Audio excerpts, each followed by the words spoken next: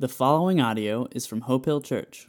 To learn more about Hope Hill Church, please visit hopehillchurch.org. As our ushers take our offering and you fumble around in your Bible to find John chapter 2, I'm going to catch those of you up who may be joining us anew. We started a journey through the book of John.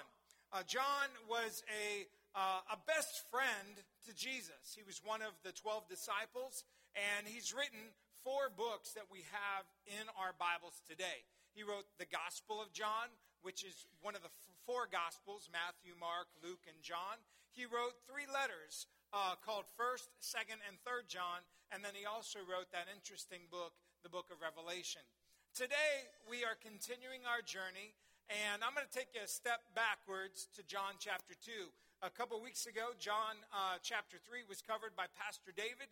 He took us beautifully through the first part of that, and next week we'll jump back to John chapter 3. But we skipped over a key section that is very important for us to see. And my goal is to work through every word in the Gospel of John over the next year or so. So if you have your Bibles open to John chapter 2, I'm going to read today's passage, and then we'll put it in context. John chapter 2, starting at verse 13.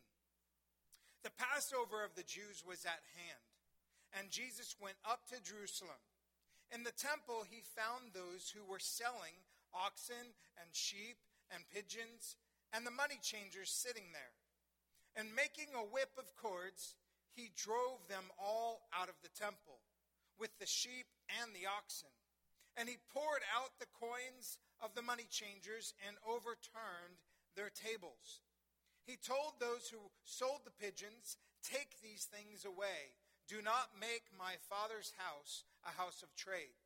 His disciples remembered earlier that it was written in Psalm chapter 69, "Zeal for your house will consume me," a psalm of David. Verse 18, so the Jews said to him, "What sign do you have to show us for doing these things?" Jesus answered them, "Destroy this temple, and in 3 days I will raise it up." The Jews then said, "It has taken 46 years to build this temple, and you will raise it up in 3 days?" But he was speaking about the temple of his body. When therefore he was raised from the dead, his disciples remembered that he had said this, and they believed the scripture and the word that Jesus had spoken. Now when he was in Jerusalem at the Passover feast, many believed in his name when they saw the signs he was doing. But Jesus, on his part, did not entrust himself to them, because he knew all people. He didn't need anyone to bear witness about man, for he himself knew what was in a man. This passage is so significant for a number of reasons. I'm going to do my best to try and cover this over the next 20 or 25 minutes with you. If you remember a couple weeks ago when I was teaching, we talked about the first part of chapter 2. Jesus was at a wedding, and it recorded the very first miracle of Jesus. It was called the sign. In fact, throughout the book of John, everywhere you see a miracle, John never calls it a miracle. He calls it a sign. The difference between a miracle and a sign is a miracle is something you can look at and be awestruck by. You can look at that and say, "Wow, that was an awesome act. That was an awesome magic trick. That was an awesome miracle." But a sign points us to something else. And here, John is trying to get through to the readers, those of us today, and to those who are witnessing these miracles, that these miracles were not cool events in and of themselves, but they served a greater purpose in pointing us to Jesus. That is what John wants us to see here, and we're going to see the Jews ask for a miracle. They're going to say, "What sign can you show us?" And we'll get into that in a few minutes. But if you remember back to the beginning, we see Jesus at a wedding. Now, what's interesting about this time of year in the Jewish culture is the week of Passover is at hand. Jesus grew up, he's about 30 years old now, and every year his parents and he himself would travel during the week of Passover to the temple in Jerusalem. Every Jew from hundreds of miles around would make this trek each year, bringing a sacrifice and remembering the Passover from what happened back in the days of captivity in Egypt. When the Pharaoh had taken the Israelites into captivity, there was a number of plagues that unfolded through the hand of Moses, through the power of God, and one of the last acts was the passing of the angel of death.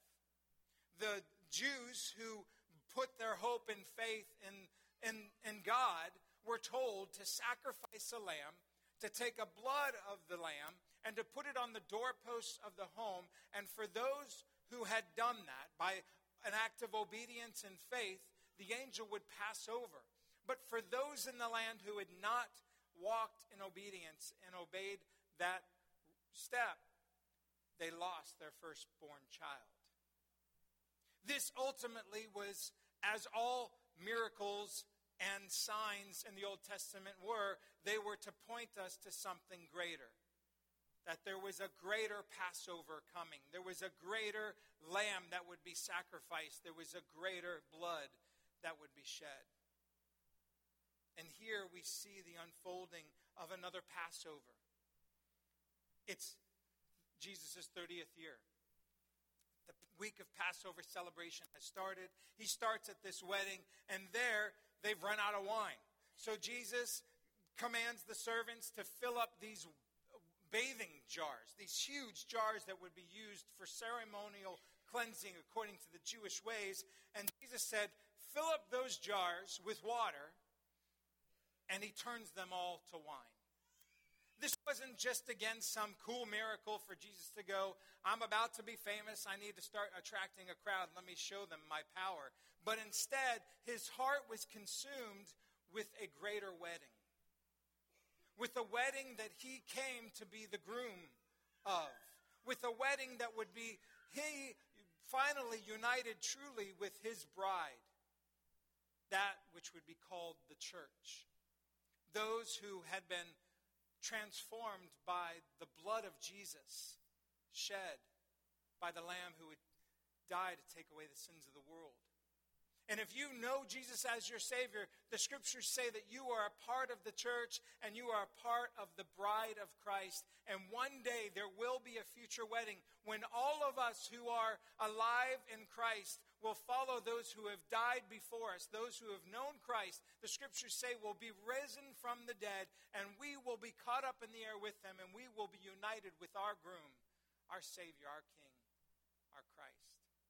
And so Jesus uses this Passover wedding to say there is a greater wedding coming, and there is a greater way in which you should be cleansed. It's not about religious ritual and you bathing in these mason jars and you thinking that you can somehow make yourself right with God. The only way that you can be made right with God, the only way that I can be made right with God is by the shedding of the ultimate Lamb. The Scriptures say without the shedding of blood there is no forgiveness of sins. And Jesus came to be that ultimate final sacrifice for us in our place. And so a couple days pass and the journey down to Jerusalem takes place and Jesus walks into the temple. Now back in this time we have this temple. King Solomon had built it and it had been reconstructed a couple times before Jesus appeared on earth. But when he shows up, he finds the temple not fulfilling the purpose of the temple. But instead what has happened is that you've got all of these Jews on this pilgrimage to Jerusalem, going to the temple to pay their temple tax, kind of like a tithe, and to give their sacrifice. And for those who maybe lived a couple blocks away, a mile away, 5 miles away, it may not have been too difficult for them to bring their sacrifice, which would have been a lamb or a goat or another animal. And they brought these for years, every year. But the Levitical system and the priests of the day said, this is getting a little tough for some, especially those who have to travel 50, 100 miles. Let's make it easier on them and let's raise up our own cattle, our own sheep, our own goats, and let's have them ready. And when they come, they can buy them from us. And so over the years in the system, people would show up, and those who lived far away, they were bringing foreign currency. And in order to pay the temple tax, you had to pay in the right currency. So, hey, let's set up a banking system here. Let's get the money changers here. And that way they can exchange their money and pay with the right kind of coinage. And they can buy their pigeon or sheep or oxen or whatever it is they need. And while we're doing it, the temple could use another coat of paint. Let's raise the interest a little bit. We need some upgrades. We deserve a wage for the work we're doing. And they started charging interest, and they started selling things at wages that weren't necessarily fair, but that's not the point of what John's trying to get across to us today. What's going on is that Jesus enters the temple, and let's look at this together. The Passover, verse 13, of the Jews was at hand, and Jesus went up to Jerusalem. In the temple, he found those who were selling those things. And so, in seeing this, what does Jesus do? What's he do, guys? Have you ever seen a picture of Jesus with a whip? How many of you heard that Bible story at Vacation Bible School? The flannel graph of Jesus with this whip. How is it that Jesus can be God and a God of love and still be angry? Have any of you had someone try to hurt your child? Anybody? Has your child ever been accidentally mistreated or purposely mistreated? And out of love, how many of you have ever gotten angry? God is angry. Jesus is God, by the way. We covered that in chapter 1. In the beginning was the Word was with God, the Word was God, and the Word became flesh and moved into our neighborhood. Jesus is God in flesh, and he comes to the very place. The temple existed for a couple reasons. The temple, first of all, was a place where God and man would meet. God, of course, is omnipresent, and he is everywhere at all times, but there was something special about the temple. It is where God would meet with man. There's a lot more we could say, but we don't have time to get into the details. The second key thing we see here is the temple was also a place where you would come and confess, where you would come and offer up prayers of repentance, and where you would come and worship, and where you would come and be broken and contrite. The psalm says, God loves a broken and contrite spirit. It was a place where we would come and lay down our sacrifice because we knew we were broken. And we would come and try to let God know how sorry we were and how much we needed his forgiveness. The temple was a place where sacrifice would be offered. And Jesus shows up. And he doesn't hear the prayers of saints. He doesn't hear the melodic worship of worshipers singing. He doesn't hear the broken heart of us with a broken and contrite spirit. The scriptures tell us a couple times here and there. One occasion, Jesus is talking about two people who are praying, and he mentions this man over here standing on the street corner saying, God, I'm so grateful that I'm not like that man. He is wretched. Instead, you have blessed me, and I'm so good because I give my blessings to the poor, and I am such a righteous man. And this man, on the other hand, Jesus said, stood in front of God and fell to his knees and beat his chest, saying, woe is me, I'm a sinful man. Forgive me, God, I'm not worthy even to come into your presence. And Jesus said it is that person who walked away having experienced the presence of God. Here, when Jesus enters the temple, there's no brokenness, there's no worship. He sees a marketplace.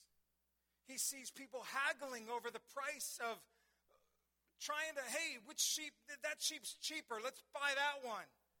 Instead of the journey of getting your choice lamb from your own herd, if that's what it's called, and going through the sacrifice of bringing in and offering it, we've made it a temple of convenience.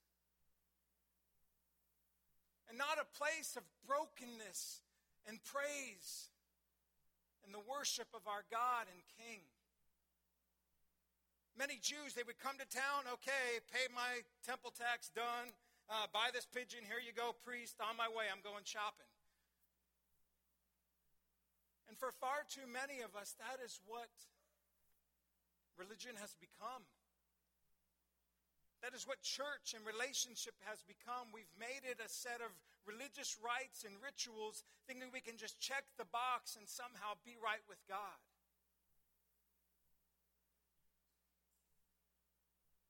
In the Old Testament, we see three main characters. For those of you going through the Bible Project, you've seen a number of prophets, people who would declare the word of God and show the nation of Israel and others where they are wrong and off course and not following a God and a King who loves us. Prophets. We see priests, those who are there to prepare the people for the presence of God. Their job was to take care of and cleanse the temple. And we see kings. A king like David who had a heart after God and wanted to build a temple but was not able to because of a number of situations and circumstances. But his son Solomon had the ability to build a temple. There were kings all throughout the Old Testament, some with hearts after God and some God of themselves. And here we see Jesus fulfilling the role of all three as prophet, priest, and king. Telling those who are there that they are missing the mark. It's not about checking a box and conveniently getting a lamb and making a sacrifice and getting on with your life. It's about getting your life right. And he, as a priest, he cleanses the temple. He takes out a whip of cords and he overturns tables. I mean, that scene must have been crazy. And this isn't the only time that Jesus does this. For those of you that are aware, you may have remembered this story from another place. 3 years from now, Jesus will enter Jerusalem again, that time riding on the back of a donkey. And he rides into town a week before he is crucified. Many are thinking he's coming to be their king who's going to set them free from Roman rule. And they're yelling, Hosanna, as they're waving palm branches. And he rides into the temple. And he does it again. He finds that they're right back at it. And there he lets them have it again. The interesting thing about the Passover is Jesus is not just a figure who shows up on one Passover day and we get this interesting story. This story and Passover is about Jesus. This is his story because all of history is his story.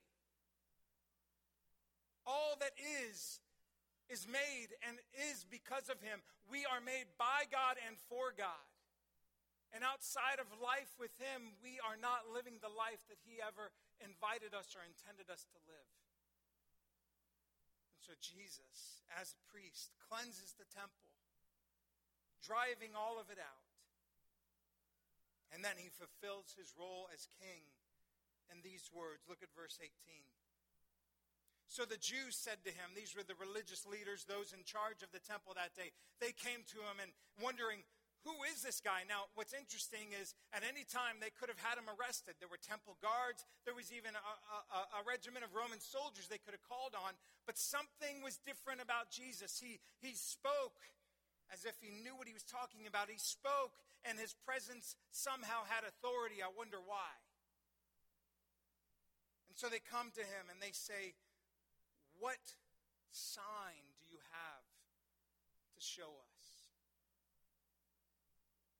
And this is just another symbol of the evil and perverse generation that existed then, but also exists today.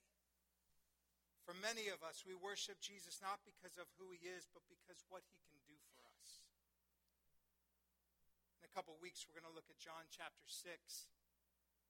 And we're going to see the feeding of the 5,000, and we're going to see this great flock of people chasing after Jesus. And on many accounts, we could say, wow, look at the following. Jesus is being successful. And the next morning, this huge mob of crowd finds Jesus. And they come to him and they say, Jesus, where have you been? We've been looking for you. We're looking for you. And Jesus stops and he confronts them and he says, wait a minute. Are you really looking for me? Or are you just looking for me because yesterday I was able to fill your belly? Many of us, we're seeking a God of convenience. We're seeking a Savior who can fix our marriage or help our kids instead of falling in love with the Savior who died for us and makes us whole. Jesus came to the temple, and the Jews ask, what sign do you have to show us for doing these things? And Jesus answers them, destroy this temple, and in 3 days I will raise it up. What are you talking about? It took 46 years for this temple to be built. How in the world do you think that you could destroy it and rebuild it in 3 days? I'm sure the disciples who are standing there witnessing Jesus, they've seen him do, they saw him turn water into wine. They've heard him teach. But I'm sure even they're wondering, really? 3 days you could blow this thing up and boom, back? Are we going to have to help do that? The scripture tells us that later they understood these words. He said these words, verse 21, but he was not speaking about the building, the stone building that was there. He was speaking of the temple of his body. When therefore he was raised from the dead 3 years from now into the future, after he dies on the cross, after he comes back to life, after he somehow, like a ghost, passes through the wall and appears to the disciples and says, it's me, it's really me. Feel the scars in my hand, touch the hole in my side where the spear pierced me. It's really me. And he eats with them. It's really me. All of a sudden it clicked. When therefore he was raised from the dead, his disciples remembered he had said these words. And they believed the scripture and the words that Jesus had spoken. We have a God, a King, a Savior, who doesn't want to just impress us with some kind of weird trickery. We don't have a God who's just trying to raise up a fan base so that he can have a world tour. We have a God who became our Savior because he took our place on a cross. And he died taking your sins and mine upon himself. He who never sinned became our Passover lamb. And he stands before those who are thinking they can somehow, through some religious system, offer up enough sacrifices, pay enough taxes, check off enough religious boxes. They somehow think they will earn their way into God's kingdom. When Jesus says, I am the way, the truth, and the life. No one comes to the Father except through me. And they were blind to it all. Destroy this temple. Temple of my body, and I will raise it again in 3 days. No one takes my life, it says in another passage, I lay it down. And Jesus laid down his life. The Jews still today, for those of us that went to Israel, we heard about their desire, their hope. They're hoping to reclaim the temple. It's under Islamic control right now. But they're hoping and they're building in anticipation that one day we got to see a replica of this huge menorah, this big, this tall, solid gold.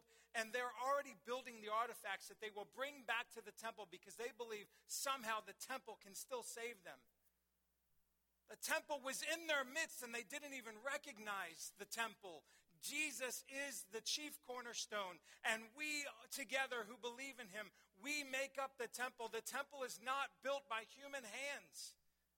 The temple is those of us who are part of the bride of Christ, the church. It's not a building. It's not a religion. It's the people of God transformed by the Spirit of God, empowered to serve the mission of God. Do you know him?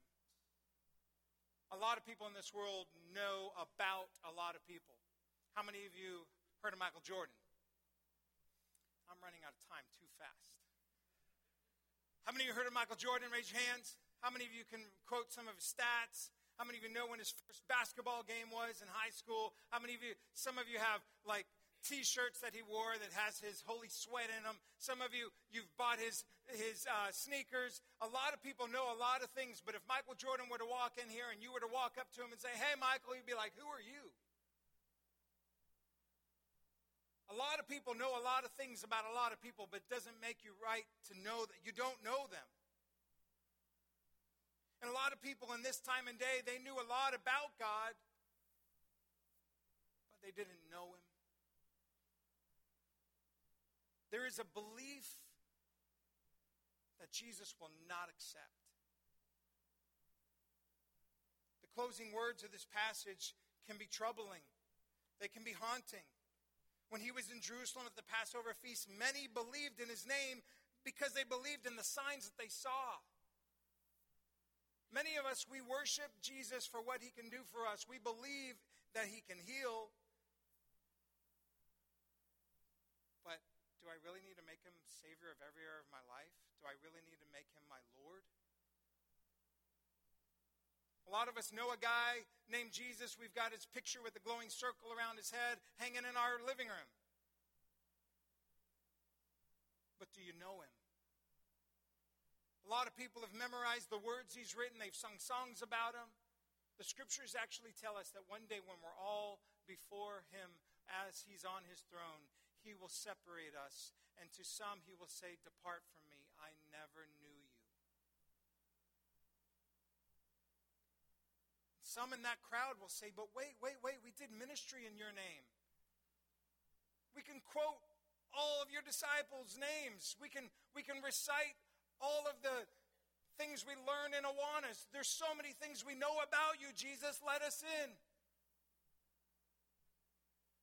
I never knew you. Because you never knew me. You knew a lot about me. Sure, you did a lot of religion. But you never surrendered to having a true relationship with me. Jesus is brokenhearted in this temple, and he's flipping over tables because they are worshiping a system and not the king who's standing before them. A number of years ago, a video was made. Some find it pretty controversial, but you know what? Some found Jesus very controversial as well. I want you to listen to these words and really pay attention. If there's a line or two that offends you, just stick through it to the end.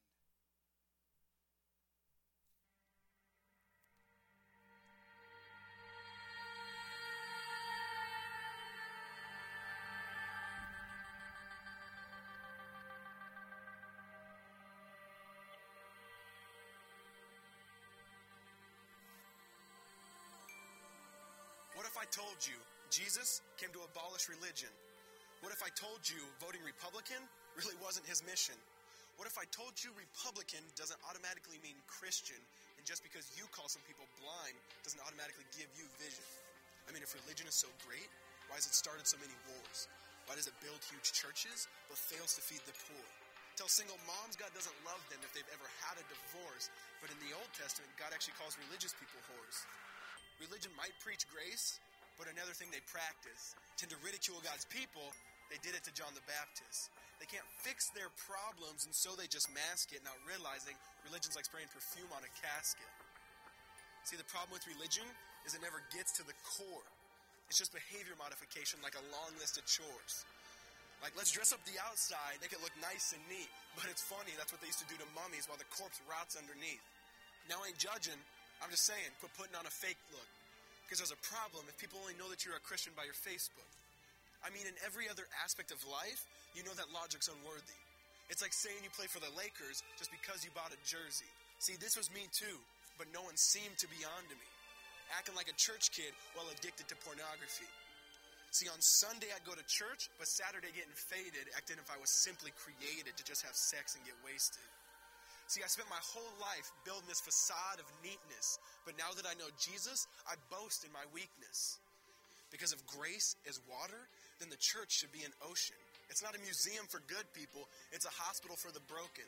Which means I don't have to hide my failure, I don't have to hide my sin. Because it doesn't depend on me, it depends on him.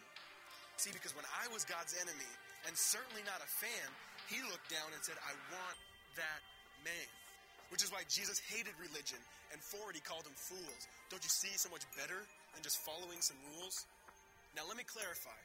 I love the church, I love the Bible, and yes, I believe in sin.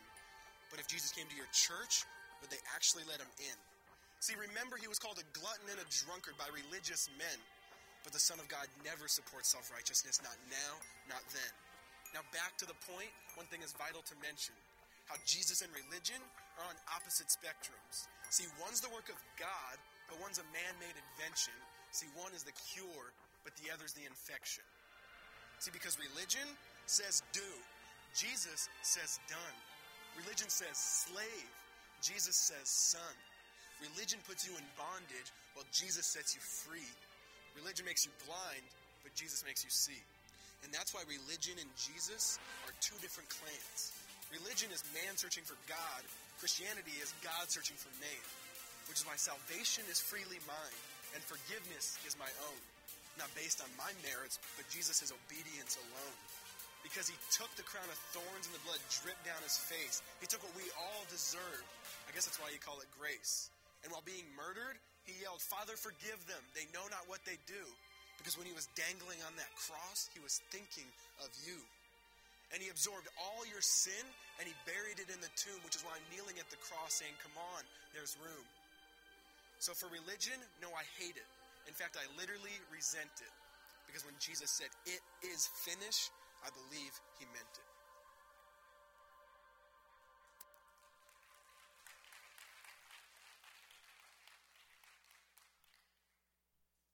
So what is a relationship with Jesus all about? And I promise we're wrapping up now. At the beginning, chapter 1, we said in order to become a child of God,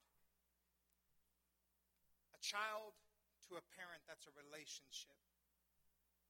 And the only thing that's required is simple belief. Not a list of actions that we pile up to somehow earn our way into the family.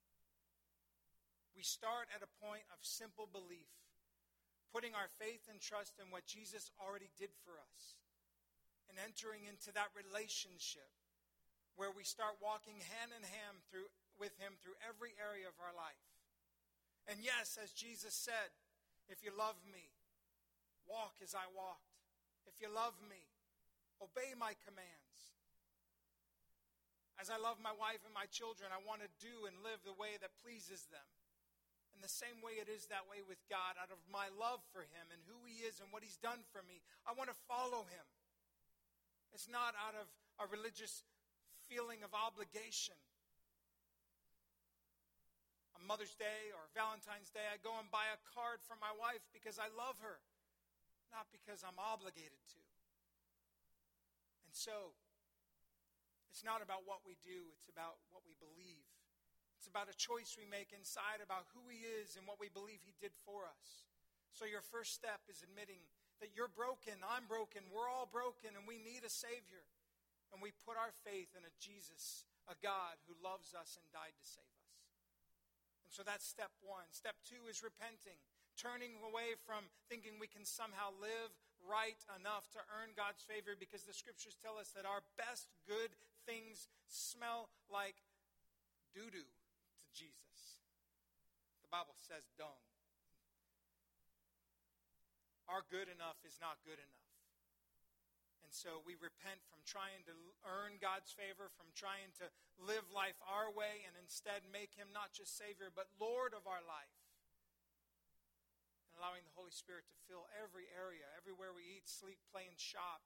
We allow Jesus to be our Savior and Lord because we're made by Jesus for Jesus. And so that means whether you're a doctor, a teacher, or a lawyer, you are first his. living as his example in the areas in the world where he has placed you. You are the living church, the body of Christ, everywhere you go. And so we have faith in him. We repent from our own way of life, and that makes us a child of his. That doesn't mean that everything in your life is going to be perfect from here on out. But it does mean that God will be there in your every storm and every doubt. I'm starting to rhyme, and I'm not trying to. But he promises to be there with us through every struggle, through every storm. There will be times when we need healing and we don't get it, but he says, I'm there to hold you still. There are times when our children will run off and will make decisions we beg God to somehow fix. But he is still God, and he is there with us. There's a difference between pursuing a God of convenience and hoping for happiness, and pursuing a God that wasn't convenient for him to go to the cross for us. Most, if not all, of the heroes of the faith did not live a life of convenience, but they lived a life of joy, even in the midst of their suffering. Think of Paul. Paul, one of the greatest writers of the New Testament, written 13 books that we have here in our Bible. Do you think he was always full of happiness? He was always full of joy. Even in the midst of struggles, they came to him and said, you got to stop preaching this message or we're going to kill you. And he said, you know what? That's great, because to die is gain.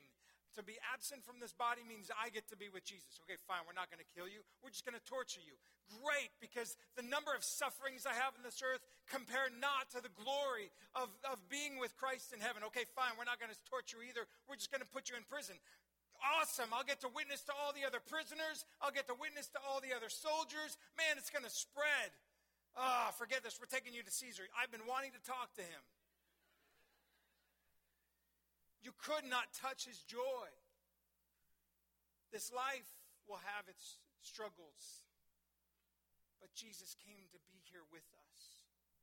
Are we searching and pursuing a God that will give us happiness and convenience? Or are we simply falling in love with the Jesus who gave up everything for us to free us? Lay down all your idols and all your goals and simply fall in love with him. And he will be there with you every moment of the rest of your life, giving you joy that is unshakable. Let's pray. Father God, we love you, and we thank you that you are a God that loves us. God, we know that there are struggles and trials in this earth, and there are many times that we simply just come to church because we think that somehow we can rub your genie bottle just the right way and get your blessings and make life easier. But we know it doesn't always work that way. And for many, it never works that way. So we pray right now for our brothers and sisters around the world who are in love with you wholly and yet facing persecution every day. But we also pray, God, that you would capture our heart. That we would not try to live and find and seek after a religion that is just about checking boxes and walking steps trying to earn your love, but instead surrender completely to you and what you've already done. I pray right now for those in this room who may have never taken that step. God, I pray for those in this room who could be called really religious, but to this day they don't yet have a relationship with you. And I pray that today hearts would be broken, that we would repent from our own way of trying to live life, and that we would surrender to you. Come, Holy Spirit, and have your way in our lives. Help us to fall in love with you simply for who you are and what you've done already for us, setting us free to live a life with you. If you're here this morning, you say, Pastor John, I need that kind of relationship with Jesus. I want him in my life. I want his forgiveness. I want to be set free. I put my hope and faith and trust in him. I am grateful that he died on the cross in my place, and I'm going to quit trying to live life on my own. I want him in my life. I want him to be my Lord. I surrender to him today. Would you just raise your hand and say, that's my prayer this morning? Raise your hand if that's you. Father God, I pray for those in this room who are surrendering to you possibly for the first time, and asking that your Holy Spirit would come and make your dwelling, residing in our lives, transforming us into the people you've called us to be. And God, I also pray for the others in this room, whether they know you or not, that we would die to ourselves daily, that we would find life in you. For those who do know you, Lord Jesus, I pray, even starting with myself, that I would put you first because of how much you love me. I would put you first in every area and allow you to transform me. I would put you first in every area of my life and realize that the places you've sent me are to be on mission for you. So move through us now, Lord Jesus. Make us the people you want.